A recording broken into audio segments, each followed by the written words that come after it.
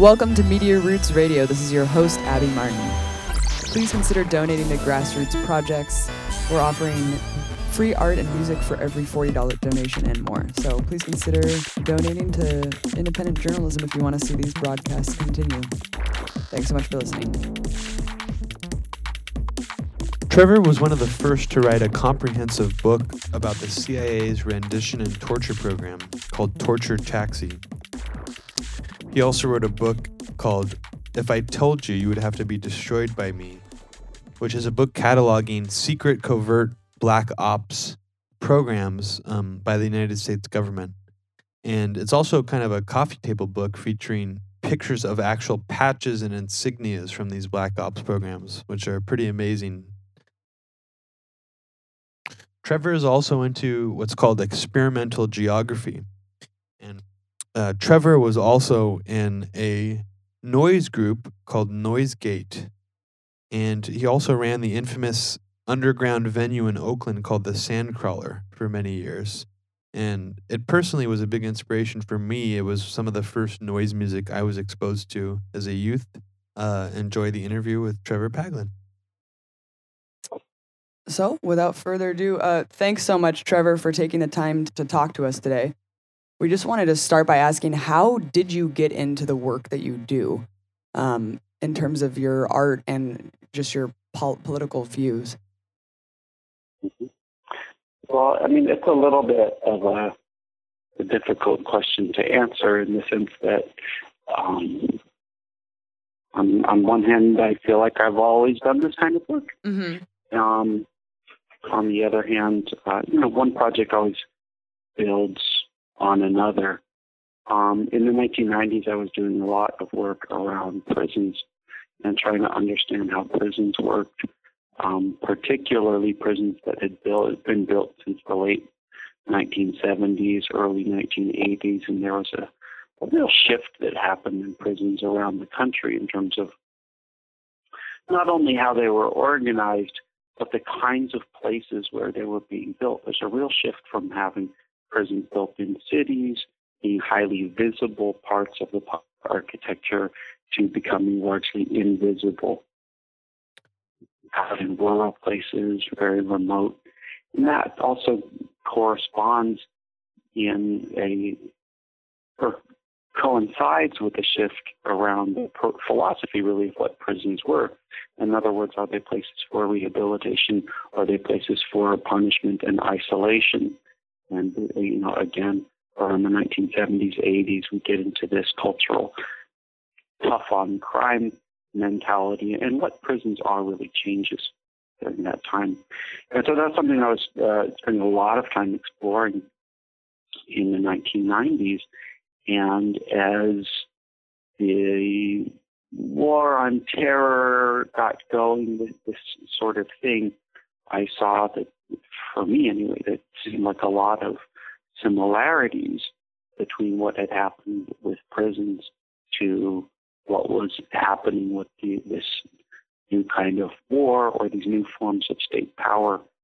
And I guess in a very general sense, that's one of the things that got me interested in this. So were you doing the same, or I shouldn't say the same type of art, but were you doing similar art that you're doing now back then? Or did it come out of your interest in politics or like starting with the prison system?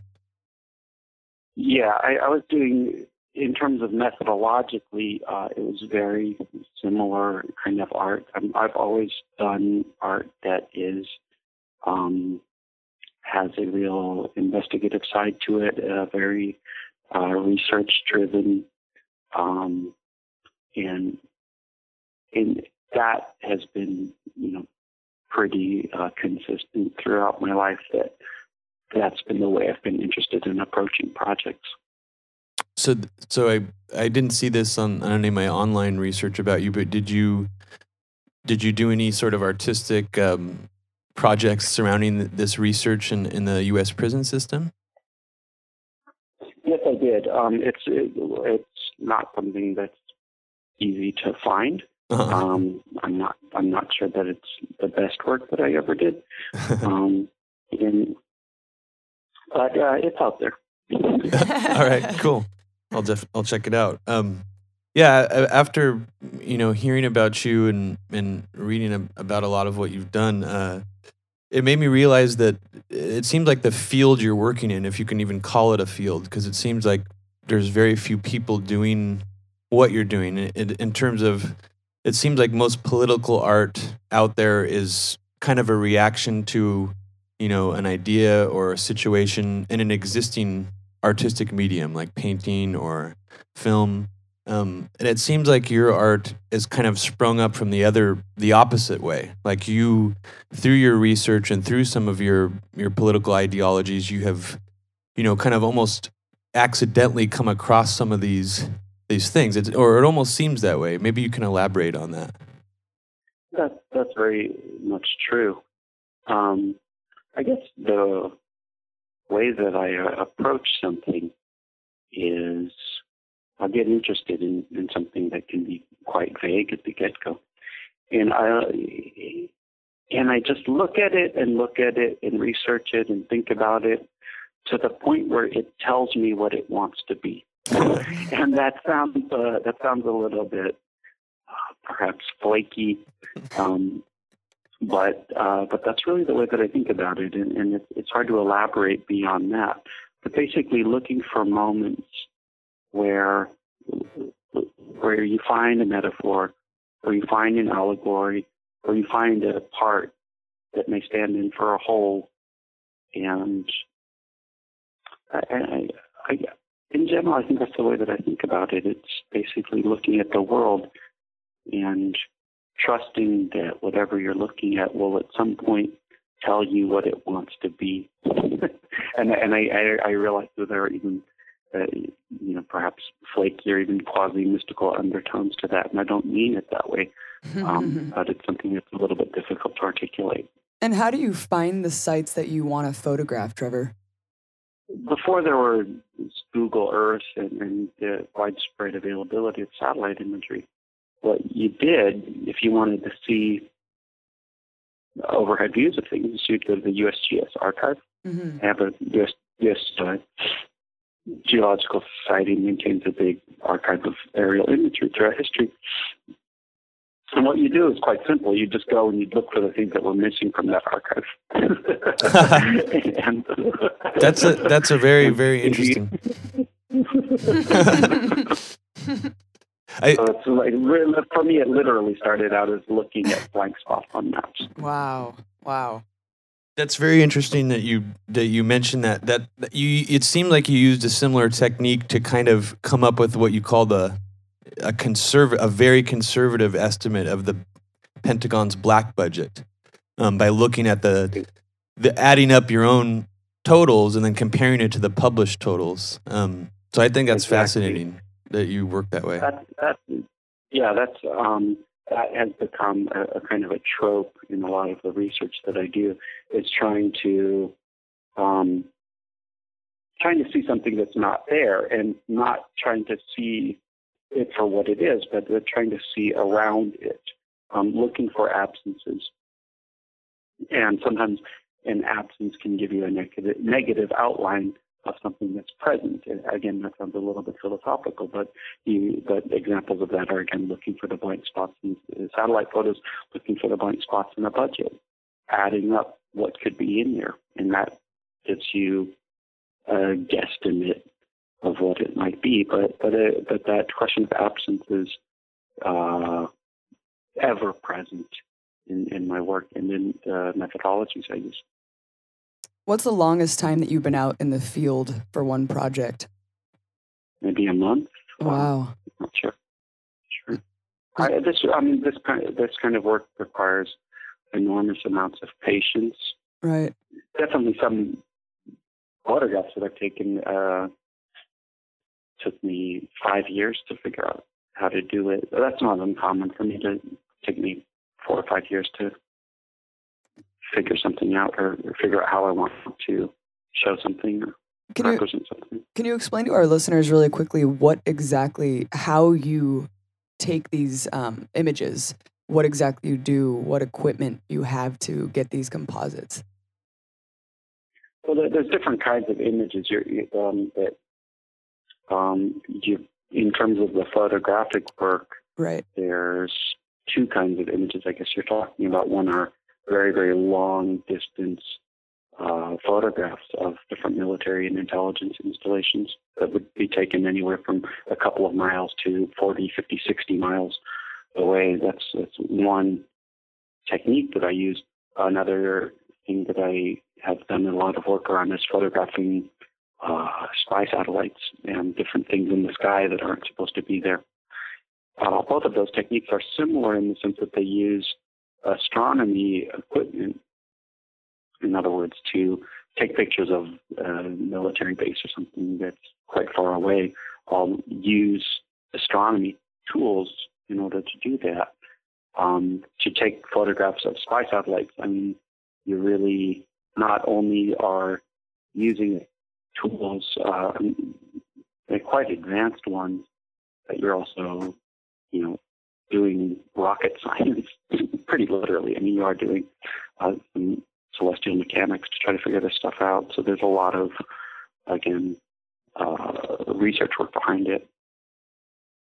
And I've heard you. One of the projects is, to photograph spy satellites. Basically, what you have to do is you have to figure out where they are. To figure out where they are, you need to crunch data provided by amateur astronomers and model the orbits of different spy satellites based on those observations. And then you take the model and you project it into the future and use that to determine where you're going to be, what the angle of the sun is going to be, and to try to predict what we call passes, the visible pass of a satellite. And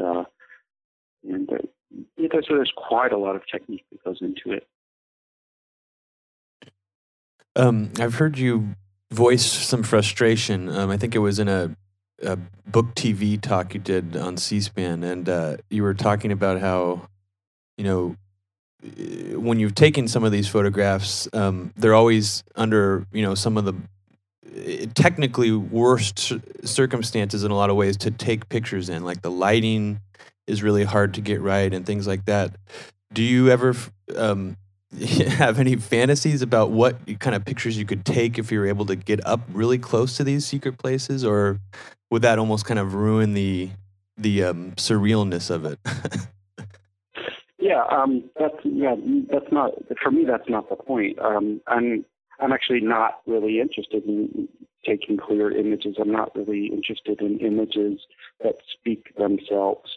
In other words, I'm much more interested in images that are partial, that are blurry, that are fragmented, that are impressionistic. To me, those kinds of impartial images, or those fragmentary or impressionistic images, are somehow more true than what we might call the aesthetics of objectivity. That's a phrase my friend Rebecca Solnit came up with. But what she means by that is, if you take a straightforward photograph of something, then we all assume that the photograph is of that thing. If you take a photograph of something and it's very clear that you don't know what necessarily the photograph is, perhaps that's actually a better representation of the thing you're taking a photograph of. Yeah, exactly. That kind of reminds me of a term that you brought up, and I don't know if you were the first one I've heard use this term to describe things this way, and I found it very interesting. Where you said some of your experiences have led to vision collapse, where and you use the example of what do you imagine a rendition kidnapper looks like, and you posted some pictures, some slides of just very normal looking people, and I guess I just want you to I guess I just want you to speak to that a little bit, and just how truly bizarre and just the strangeness of that it does almost come full circle, and the secret world does seem to, when it collides with the real world. Yeah. Mm-hmm. Yeah, so methodologically, this is again, a part of my overall practice is looking at the places where the things that we can't see intersect with the things that we can see. Mm-hmm. Again, that sounds quite philosophical, but it's something that it plays out on a case-by-case basis. In general, when I'm talking about the collapse of vision, I guess, which is a trope that comes up in my work a lot. And as an aside, this is really a long and old theme in art, and is usually associated with what people call the sublime. And the sublime is not the thing that's beautiful. The sublime is the thing that shows you what the limits of your own perception are. The sublime is the thing that you can't understand, but that you understand that you can't understand it. And so it's a very interesting idea to me. And again, whether I'm taking these long-distance photographs of military installations and they're very blurry and messy and impressionistic, or whether that's taking pictures of spy satellites in the sky, which don't really look like much. They just look like a little streak, or they look like something is a little bit wrong with what might otherwise look like a traditional astrophotograph, or whether that is pictures of, everyday people that look utterly normal, and yet you know that there's something very abnormal, to say the least, about what their job is or what it is that they do. All of those are examples of coming to try to see the fact that we can't see, or trying to see the fact that our eyes can deceive us, or try to see the fact that we don't exactly know what it is that we're looking at. And to me, I guess that's a very different approach than a traditional documentarian kind of approach. Yeah, it definitely is. And I mean, it seems to perfectly encapsulate what is so surreal and strange about U.S. government secrecy. Mm-hmm. Yeah, especially when we're looking at CIA Black Ops and the rendition program in itself. It's such a secretive program, and we know that, it's exporting torture, and if Americans knew what was going on, and if they actually saw, images like you've shown, these are the people that are flying the torture flights. I mean, it's just such a element of cognitive dissonance where you can't even grasp that this is what you're seeing, because it's such a strange, evil, I don't know, it's just so bizarre to grasp that that's, here's the people that are flying the torture flights, here they are. How did you get those images, Trevor? That's a good question. I can't be completely clear about how. How do we find out who's flying the torture flights? It's basically correlating a lot of different kinds of publicly available information against each other, and working with people who other researchers with or people like that. So it's a combination of using some relatively non-traditional research methods with just talking to lots and lots and lots of people. And the book that you co-authored, Torture Taxi, that was the first comprehensive report that really detailed the rendition program. Yeah, I think that was the first book that really talked about the rendition program in a kind of systemic way. But subsequently to that, there's been a number of very good books. Jay was a fantastic book that was, again, far more comprehensive than what we were able to do. And but her book came out 3 years later than ours did. So yeah, again, there was about 12 to 15 people around the world who were really working on this problem and trying to understand this program. And a lot of us were talking to each other and sharing information. And that's where a lot of the material comes from that appears in the artwork sometimes. And a lot of it's just original research, of course. Really quick, Trevor, the name of the author you gave, Cutout, what was that name again? I gave a cutout. Oh, no, I thought you said a name of a female author. Maybe I was mishearing. Oh, Rebecca Solnit. Rebecca Solnit, okay. Yeah, I guess the first time I really read extensively about, these rendition programs and things like that was from Jeremy Scahill's research. And I think, I forgot the name of the book that he wrote, but have you...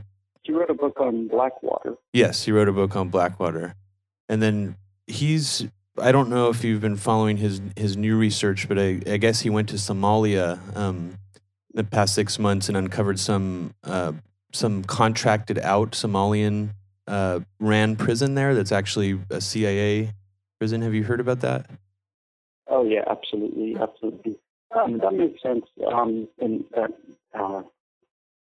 What happened with the rendition program is it kind of went in two directions, and this is towards the end of the Bush years. So this is all stuff that happened after Torture Taxi came out and Jane Eyre's Dark Side. They really started redoing the whole thing. And the program evolved in two directions. In one direction, it evolved into really relying on foreign intelligence services to do the brunt of this work. And really, outsourcing is not quite the right word because it's not necessarily the private entities. But, for example, there was a big rendition that happened where people were leaving Somalia and moving into Kenya and then being picked up by Kenyan security services or police, and they were rendering them to Ethiopia for a while. And there was a secret prison in Ethiopia. And so the CIA themselves were kind of behind the scenes coordinating the logistics of some of the stuff, that weren't flying them in their airplanes in the same way that they had been before. And this is, what Scahill was talking about with this prison in Somalia is the kind of maybe second or third instantiation of that. And this is something they were doing before as well in the at this point we call it the classical rendition program. They were working with Egyptians, Jordanians, and Moroccans, working with other intelligence services. And I think basically the program has shifted completely over to the point where the foreign intelligence services are doing the bulk of the boots on the ground kind of work. The other direction that the rendition program has gone and morphed into is really the drone program. And when you're looking at the drone assassinations of Waziristan and the tribal areas of Pakistan, Somalia, Yemen, and what have you, that also comes out of the rendition program in the sense that the rendition program was about capturing people, taking them to secret prisons, interrogating them, trying to get information about them. Well, they decided they didn't really need to do that. They just wanted to just kill these guys. And so this is when the JSOC teams started getting going in a lot more substantial way. These are these special forces guys, the same guys who killed bin Laden. They do those kind of missions all the time. Just kill people, different countries. And the other part of that is the drone program, flying Predator drones, Reaper drones, and again, just shooting a missile in somebody's house, killing them. Well, yeah, it's so fascinating that you just brought up the special ops, because I just read an article that said that there's special ops going on in 120 countries, which when you think about that, I mean, that's an element of the budget that we don't really hear about, not on too many Americans' radars in terms of thinking of our imperialistic costs, thinking that there's 120 operations going on in countries that are interfering with particular countries' democratic processes and evolutions and progress. And that's really disturbing. Yeah, I mean, particularly, I think that this, the rise of the Joint Special Operations Command and all these commando guys is really a story that has been told in fragments, but nobody's really quite put together in one place. And I really wish that somebody would do do it, because I think it's quite a dramatic and important development in terms of how the U.S. Conducts operations around the world. As you say, these operations are active in many different countries around the world with varying degrees of local knowledge and collaboration with them. And the structure of it represents quite a shift as well in several senses. On one hand, it's traditionally the CIA who's done what are called covert operations. And covert operations are pretty much by definition illegal. I mean, that actually is the definition of a covert operation. And since the late 1970s, after the Churchill crisis, after Watergate and that sort of thing, the law says that the president has to sign off on each of these covert operations that the CIA conducts, and that the operations are supposed to be reported to the relevant intelligence committees in Congress. Now, those laws only apply to the CIA, but to the military, when you get into the military, legally speaking, doesn't do covert operations. What they do are called clandestine operations. It's a legal distinction that has very, very important consequences, because it means that there doesn't have to be the same sorts of presidential findings surrounding them, and there doesn't have to be the same kinds of Congress doesn't have to be informed in the same ways. So I think that what we're seeing with the rise of JSOC is really activity that the CIA have traditionally done, moving into the purview of the military. Keep in mind, the military has much vaster, but the CIA does have much more that they can do in terms of logistics and operations, and it's just a whole different ballgame in terms of scale of what the military is versus the CIA. The other part of this has to do with what new kinds of power that have been given to the Joint Special Operations Command. Traditionally, JSOC is what's called a supporting branch of the military. And what that means is that if you're a general in Iraq or Afghanistan or something like that, you could call on JSOC to come and do missions supporting your larger strategy. That changed in the mid-2000s. JSOC went from being a supporting command to what's called a supported command. In other words, they got the ability to begin writing their own missions and calling on the rest of the military to support what they were doing rather than the other way around. And these are some of the parts of this, what I think is a pretty significant shift in the way that covert operations work around the world. You said that some of these operations that they do are illegal by definition, and I've heard an interesting term that I'm sure you've heard as well. It kind of reminds me of the term enhanced interrogation techniques, and that term is extra legal. And I just find terms like that so hilarious. I mean, maybe because of the irony of them, or it's like the kinetic military action in Libya. It's just these weird terms that mask kind of. Do you feel that Obama has said that he doesn't do those enhanced interrogation techniques anymore, but yet there's so much evidence out there that rendition is continuing under him? Would you say it's fair to describe rendition, or that the Obama administration is basically still allowing torture, but now it's just exported torture? That's a good question, and it's something that I would be a little bit careful about. I don't think that the rendition program, in the way that was going on 10 years ago, is still going on, in the sense that I don't think that the CIA is kidnapping people and bringing them to a network of secret prisons that they run and waterboarding them and torturing them and like that. Now, are people still disappearing and being tortured? Absolutely. CIA know about it? Absolutely. Do they have something to do with it? Absolutely. These are not questions.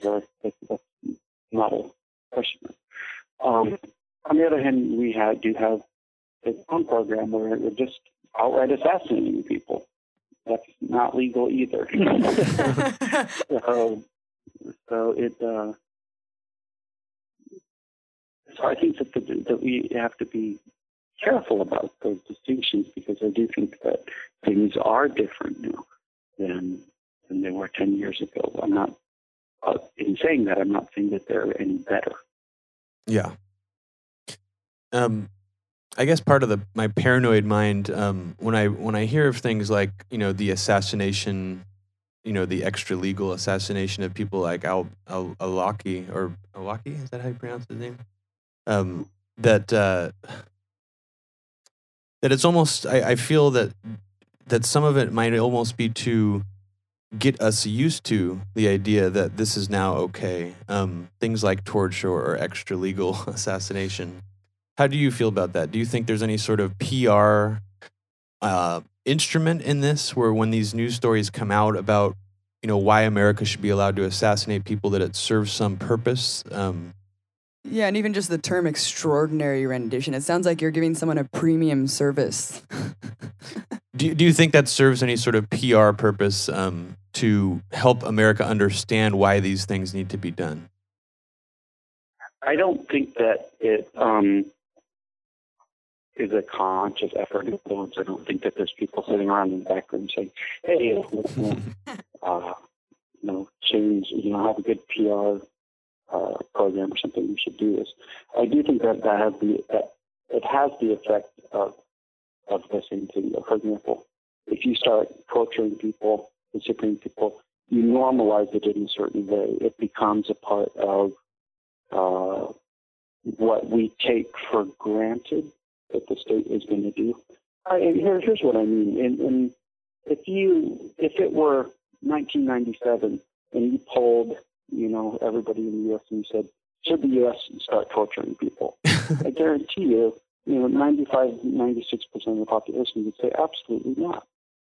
Now, once you've done that, though, you say, come out, okay, we've been waterboarding people, we've been disappearing people, we've been assassinating people.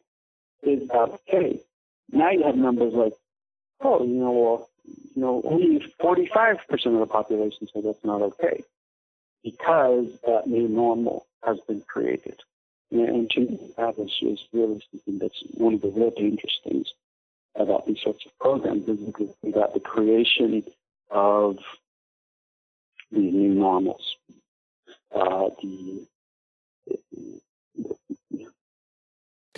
Yeah, I mean, changing how we expect the legitimate functions of the state to be. Yeah, I mean, using the word "a new normal" is a great way to put it. I mean, it seems like the Obama administration is the ultimate version of that. I mean, going from such an extreme presidency, or openly extreme presidency, like George W. Bush, and then immediately having Obama, who seems to almost have put a new normal on all of these things that are still going. Like some of them aren't still going, like you pointed out, but just because it's a little bit better, it's almost like, just because he's not doing as extreme things, it's almost just like it's okay. And there was no accountability for the unlawfulness of the Bush administration. So it is like a new precedent that's been set, where it's okay. We're not as bad as the other guys. We still may be practicing these things, but not as egregiously, I guess. Trevor, I wanted you to talk about your book. I could tell you, but then you'd have to be destroyed by me. Amazing name. Could you just tell our listeners a little bit about what that book is? The book, I could tell you, but then you would have to be destroyed by me. It's a book of patches, military patches that people wear on a uniform. And they're all patches worn by people who work on secret projects. And they're the patches for the secret projects. If you're a fighter pilot or a mechanic or something in the Air Force, you have patches that say who you are, what you do, what rank you are, what programs you work on, and so on and so forth. These are patches that are basically the same thing, but they're patches for projects that don't exist, right? For black projects. What's interesting about them is that you end up with this fairly sophisticated visual language and symbolic language whereby people are representing things, programs that must not be represented. And this was interesting. This is a very old question in art, in all kinds of, in representation itself. So you have, a sword in this patch might represent a particular airplane. A bolt might represent a certain kind of electronic warfare. But you have this very rich symbolic language that is an attempt to speak about things, details, names, not be spoken. Trevor, can I ask you to possibly talk a little closer to the phone? I don't know if it might improve the audio quality slightly. Okay, thanks. It's so interesting going through your book of patches, because on one hand, we have the government telling us, these programs don't exist. And on the other hand, you're going through and seeing these recurring themes of extraterrestrial figures and occult symbology. And it's just fascinating. It's like, well, what is it? Are you guys just fucking with us or what? I mean, when you have a patch that says, one thing and it shows like an alien. Tastes like chicken. Yeah, it says tastes like chicken. You have like an alien eating a fighter jet. It's like, what exactly is going on? I mean, have you gotten a chance to talk to any military officials and just kind of confront them and been like, what the hell is this? What does this mean? Oh, yeah, definitely. I've talked to a lot of the guys who have designed these. Yeah. Patches, and, they can't say what they are. Yeah. Part of the point. But you can learn a lot about the program sometimes from looking at the patch.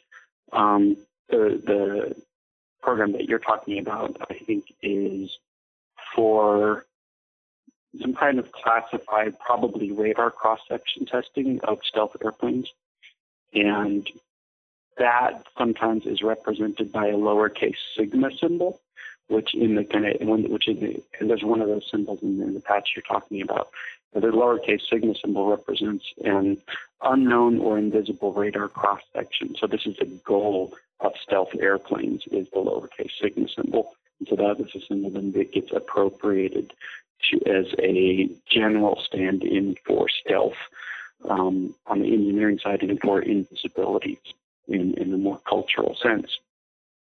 There are aliens all over the place in these patches, and that is really the figure of the alien is something that has actually been appropriated by a lot of people who work on black projects.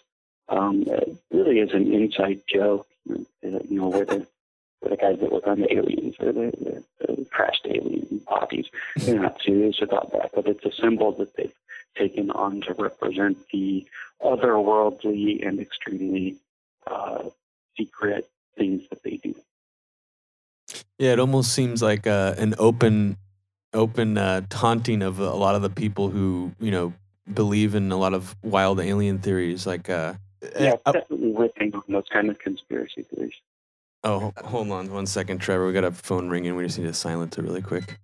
I wanted to ask you, change directions a little bit and delve a little bit more into your own political side. Separate a little bit from the artistic side. I watched a thing of you on Democracy Now! I think it was for an interview when Torture Taxi came out, and you're openly critical of John Yoo and the people who helped design this torture policy under George W. Bush. And I was just wondering, at your time at UC Berkeley doing work there, did you ever encounter John Yoo, or did you ever feel tempted to possibly encounter him? I'd see him on the street. I never really talked to him. I guess John Yoo, to his credit, and I think he's a bad person, and I think he hates America, but to his credit, he's been one of the few people involved in those programs that have been willing to get out there in public and defend them, or attempt to defend them, I think very badly. but he's since stopped doing that. But he, out of the crowd of people that were working on this stuff, he was really one of the people who was most willing to go out there in public and talk about his rationale behind supporting these programs. So I've seen him debate Mark Danner and definitely out and about for a while. So he's around. I guess it kind of surprises me that he did, nothing's happened to him and no civil disobedience or any sort of like pieing in the face or anything, and out walking around in Berkeley. There's been a huge amount of civil disobedience. Yeah, doesn't he have to switch his classroom? I haven't been paying attention. Let us know. Yeah, please enlighten us on what's been going on in regards to that. I mean, for years, I think it was every Wednesday afternoon there'd be protests outside the law school about him. Okay, so there is some sort of resistance against. Oh yeah. Okay, well, that's good to know. And, Trevor, we're big conspiracy buffs. We're not really like advocates of the theories, but we love researching them and we're really fascinated by them. We can only imagine the people that have glommed onto your research and have tried to talk to you about some wild, crazy stuff. But going along with just UFOs and just unidentified objects that you might see when you're doing your work, have you come across anything that you can't explain through the research that you've been doing just out in the desert for a month? Have you seen anything just extremely bizarre? Not in the seeing some bright light and not in that kind of UFO story thing at all. But I mean, when you're looking at something like the rendition program, sure, when you're looking at spy satellites, tons of stuff you can't explain what it is. But it's not like you're seeing something in the air that's moving around and doing crazy things that defy the laws of physics. It's a satellite goes up in a particular orbit and it changes the orbit and it does this and it does that, and you don't know why it's doing that. That is something that I see a lot. Mm-hmm. But that is a very different way of seeing. It's a very different story than the classical, we're on a dusty road and the UFO came up to us or whatever. I've never seen anything like that. So what you're saying is you've never been abducted by aliens? I'm just kidding.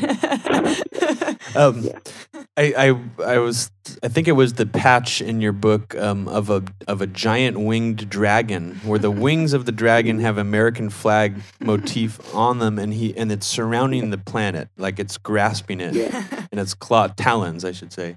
And I think you said that project involved some sort of experimental spacecraft. Is that correct?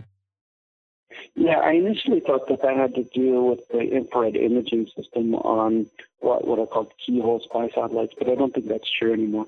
What I think that is an eavesdropping satellite. In other words, the way an eavesdropping satellite works is it looks like almost like an umbrella. It's about the size of a football field. So it's a huge, huge antenna that gets put into orbit and just sucks up radio signals from the ground. And what I think there's a patch you're talking about, which is a big dragon, which is with its wings outstretched around the world, and it's inside its wings are an American flag, and it's kind of encircling the world with its wings. And what I think the wings represent is this massive antenna array that's listening to everything that's being everything's emanating from the earth below. That's quite creepy. It must be the patch for Echelon. that huge spy program going on with all the 5 main countries is pretty disturbing. So I guess I didn't realize that this supposed antenna was this large. How do you even launch something? I mean, is it almost like the International Space Station that you would construct it in space? I mean, that seems... No, they don't construct it in space. I mean, they basically get folded up into a smaller payload, and these go up on very big rockets, and they go up into what's called a geostationary orbit or geosynchronous orbit, and they get released, and then they unfold into these giant spacecraft. And are these launches mostly I mean, I would assume they're probably all unpublicized, or do they just go somehow, hitch a ride on some of these more public launches? How does that work? The way that works is they actually do Canaveral and Vandenberg Air Force Base, which is in California, which is where a lot of the spy satellites go up. And so you can go and you can look at launch schedules and you can say, on this day, this rocket's going to go up, that rocket. And they do publicize this because they don't want anybody to think that they're starting World War III or IV. So they don't want to send up, a Titan IV that goes over the Pacific Ocean and they'll just think, are you starting a nuclear war? So they do say when they're going to launch things. And what they'll do is they'll say, there's a launch, here's the launch number, and it's classified payload. And they won't say anything beyond that. But based on the kind of rocket that they're using, the time of day that the launch window is at, you can often determine, you can make a very good educated guess as to what that payload might be based on the mechanics of the launch itself. The different orbits do different jobs. The low Earth polar orbit is probably going to be an imaging satellite. The geostationary orbit is probably going to be either a communication satellite or an eavesdropping satellite. When something goes into that orbit, you can actually look at it, and an eavesdropping satellite is brighter than a communication satellite. So you can, quite literally use rocket science or selective mechanics to understand a great deal about what some of these stuff might be. Trevor, you said that secrecy in a democracy is a volatile concept. What do you think about, in your work? Basically, your work focuses on secrecy in itself. What do you think about the war on whistleblowers and what's going on with Bradley Manning and kind of this new era that we're seeing where we're cracking down on people who are coming out like that? Or WikiLeaks in general? I think it's absolutely disgusting. The Obama administration has prosecuted or tried to prosecute more whistleblowers in their first, 3.5 years in office, 3 years in office, than all previous administrations combined. Mm-hmm. I mean, so the scale and the ruthlessness that the Obama Justice Department is using to go after supposed leakers and whistleblowers is absolutely mind-boggling, and I think absolutely terrifying. It is. It must be interesting as someone who works to uncover the secret secret programs in a reality that's shielded from the majority of the public. It must be pretty frustrating to see people like Bradley Manning coming out and trying to expose this, horrifying corruption in the chain of command within the military and seeing them just punished for it. And it just seems like people don't care enough. I mean, I know that there is a giant outcry for his release. It just seems like, how do we even know that he leaked these cables? We haven't seen a shred of evidence really. And to me, putting someone in locking someone in a box for a year shows me that you're trying to break down their will almost because you might not have anything to prove that they did it. I don't know. It's a pretty shocking way to go about it. It must be pretty frustrating for someone like you. Well, I mean, I think that the administration response to WikiLeaks, Bradley Manning, Thomas Drake, and any number of these figures is just absolutely chilling and just morally and politically repulsive. Moreover, in the case of WikiLeaks, it's the collusion of PayPal, right, MasterCard, Visa, Amazon, with the government is bizarre and mind-boggling and really, as far as I know, unprecedented. And so to me, that is the story that I would really like to hear a lot more about. I haven't seen anybody having done any real investigative work on why did PayPal get in on this? Why did MasterCard get in on this? What is going on with the institutions and industries that really, provide the grease that makes the internet work, or provide that infrastructure. Their collusion with state power is something that I would really like to see more work on. Yeah, that's a really good point, because it did seem very unprecedented, but it almost, in a way, seems obvious to a lot of people who, are cynical enough to think, and I'm not using the word cynical negatively. I mean, I share this mindset that, the government and corporations are pretty much in full collusion, or, some of the biggest corporations. But it's almost like, just concrete proof that is the case, that all of these, corporations just fell in line and tried to pull the plug on WikiLeaks in as many ways as they could. And that should have made more people turn their head and go, you know what, this is ridiculous. And maybe that's, I don't know, I'd love to see you write a book about that. There's probably a lot that could be written about that, I'm sure. I mean, we've tried to expose the collusion between why certain stories aren't getting out with media conglomerates, and how, a lot of these people on the board of directors of media corporations also serve in Congress. So it is disturbing, but then you look at who these people are serving and who they get money from, and it's kind of just a sad state of reality that isn't talked about enough. The collusion between corporations, and why policy is being made, and why things like WikiLeaks is being blocked. Right. I agree with you that, of course, that the state, to a large extent, exists for the benefit of corporations. But mostly what that's about is economics. Sure. Right? It's not about not paying taxes, repressing labor, deregulating. There are not a lot of instances, to my knowledge, where corporations have become involved in just collaborating with the state in an overtly kind of coercive way.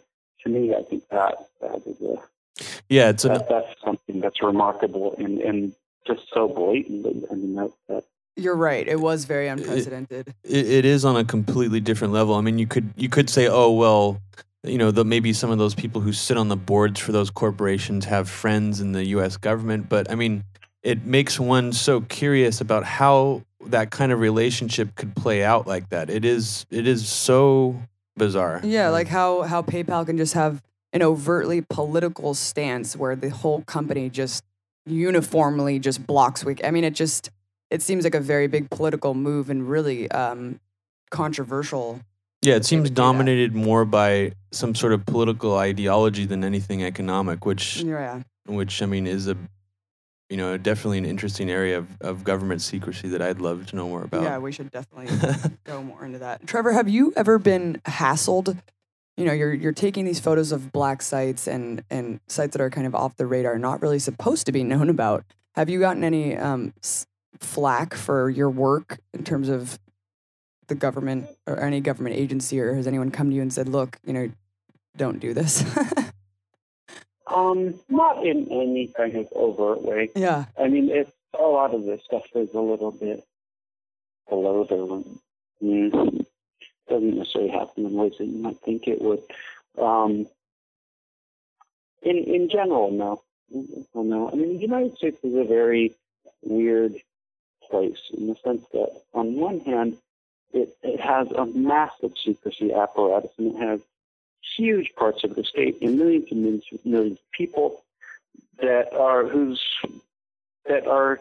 hated and devoted to doing these sorts of extra legal operations and functions.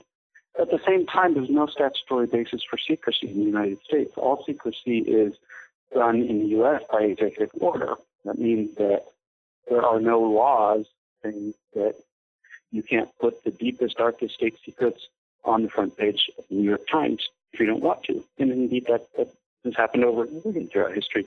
And so the kind of work that I do would be illegal in most places in the world, but it's not legal in the United States.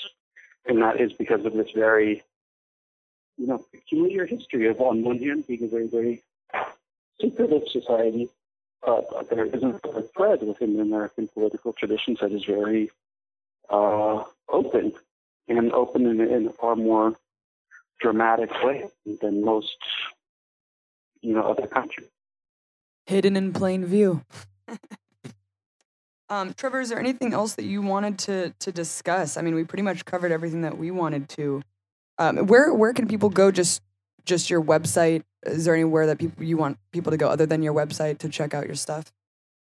Oh, it's just my website is it's a little bit outdated, but it's a perfectly good resource. It's just my last name, PAGLEN.com. I couldn't help but, I mean, in your work, it seems like humor is sometimes inevitable when running into, especially the patches, and even just I forgive me, I forgot the name of the actual art exhibit you did with just a list of, what was the name of that exhibit you did with which was just a list of all the top secret projects? It was just called Codenames. Codenames. Yeah. And one of them that just was really funny to me is one that was called the Retract Maple that cost $346.1 million. I don't know. I just laughed out loud when I heard that name. Do you ever have a similar reaction when you're coming across this kind of stuff? Oh, all the time. I mean, a lot of this is really absurd. Yeah, and almost, I mean, it's ridiculous. The word ridiculous. Yeah, I mean, that's definitely to put it mildly. I mean, I would almost, if I was doing this kind of thing, the absurdity would probably be part of what drove me to continue, is just because of, I mean, it's it's extremely hilarious just on its face. But. What are some of the best or most bizarre code names that you've uncovered for that exhibit? Oh man, there's a ton of them. I mean, I have to look at them. All of those are reproduced in a book I did called Invisible, and so it's just, there's several pages of the book that just did these bizarre code names. One of the things that was really crazy, Trevor, on a side note, while my brother's looking for this, was I think you were filming in San Diego. And it's funny because I lived in San Diego for 8 years, and I think I don't know if you upped the exposure on one of the photos, and you showed like a giant hangar, like a ship. Was that you found that project? That's a little obscure. Yeah, that's a crazy thing, though. Yeah, that was that big floating, basically a giant floating hangar, and it has an interesting history going back to the 1970s. But yeah, it was in that bay in San Diego for a long time. They had this stealth ship inside of it, something called the Sea Shadow, which is a ship that looks like a stealth fighter. It's a boat. It's amazing. And you knew that was there, and did you kind of have a sense of where it was? And that's what you were... Yeah, that's freaking crazy. It seems like there have been very few people besides you who have actually been able to expose things like Area 51 without veering into this kind of more wild conspiracy theory territory. And the only other person I could find on the internet who's had any sort of publicity surrounding Area 51 was a guy named Jonathan Turley, who brought who did he actually effectively bring a lawsuit towards the U.S. government, or what happened with that? Do you know anything about that? Jonathan Turley, absolutely.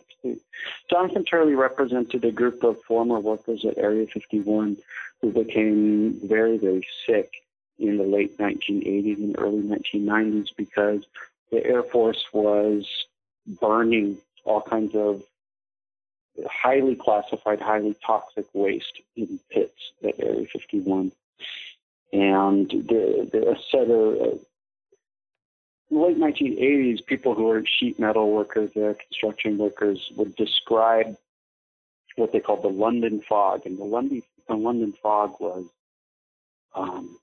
basically the Air Force, a whole bunch of experimental stealth technologies. There's a huge rise in secret projects that happened in the 1980s, secret technologies.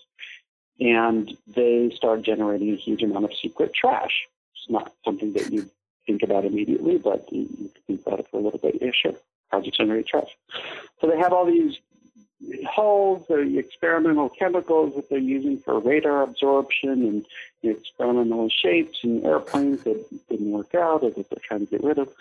And the problem was, what do you do with all this trash? In secret, you can just take it to the landfill. So what they decided to do was to dig a bunch of pits and pour jet fuel on them and burn them. And now there's a reason why there's strong laws against burning toxic chemicals. It's pretty much the easiest way to get it into your bloodstream is to burn it and inhale it. And so a lot of people at Area 51 started getting sick in the late 1980s. And they brought a class action lawsuit against the Environmental Protection Agency and the Air Force to learn what chemicals they had been exposed to so that they could be treated.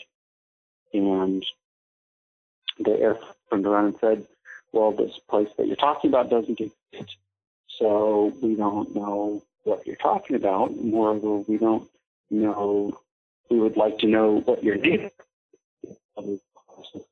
John Doe's. And they basically, the Air Force basically said, because this place doesn't exist, we don't know what you're talking about, and therefore this court case cannot exist unless be thrown out on the grounds of state secrecy. And that, the long and the short of it is that's exactly what happened, and all these people died. And John McGraw was a lawyer who had represented them. And subsequently to that, he's been a pretty prominent lawyer with regards to the question around secrecy, state power, and that sort of thing. That's that George watched. That's really chilling. I mean, that all you hear about Area 51 is aliens and UFOs, but I mean, it seems like, at least in the 80s and early 90s, the real secret there is that they were burning toxic chemicals that were killing people. And that's, ultimately far more disturbing to me. And from what you just said, it sounds like the U.S. military or Air Force never even admitted that it existed during those proceedings. And if they tried to sue the EPA, that also makes me assume that the EPA has absolutely no authority over a place like Area 51 because it's free of that kind of accountability. Is that the case? I mean, it would seem so. Yeah, that was the one of the things that Turley had brought up. And I think at some point that in fact, for sure that the lawsuit did force an EPA inspection of Area 51. I think the results of those inspections are classified. I mean, I heard kind of through back channels that there's a big debacle around that about how that was going to work because the EPA doesn't do classified work, and how can you have people that don't have classified clearances working at their classified airbase. But these are the kinds of contradictions that secrecy produces. Wow, that's crazy stuff. Well, I guess that's all the questions we have for you today, Trevor. We'll definitely be following your work and keep up everything you're doing. Incredible. Thanks for taking the time to talk to us today. Absolutely. Thank you, guys. Take care now.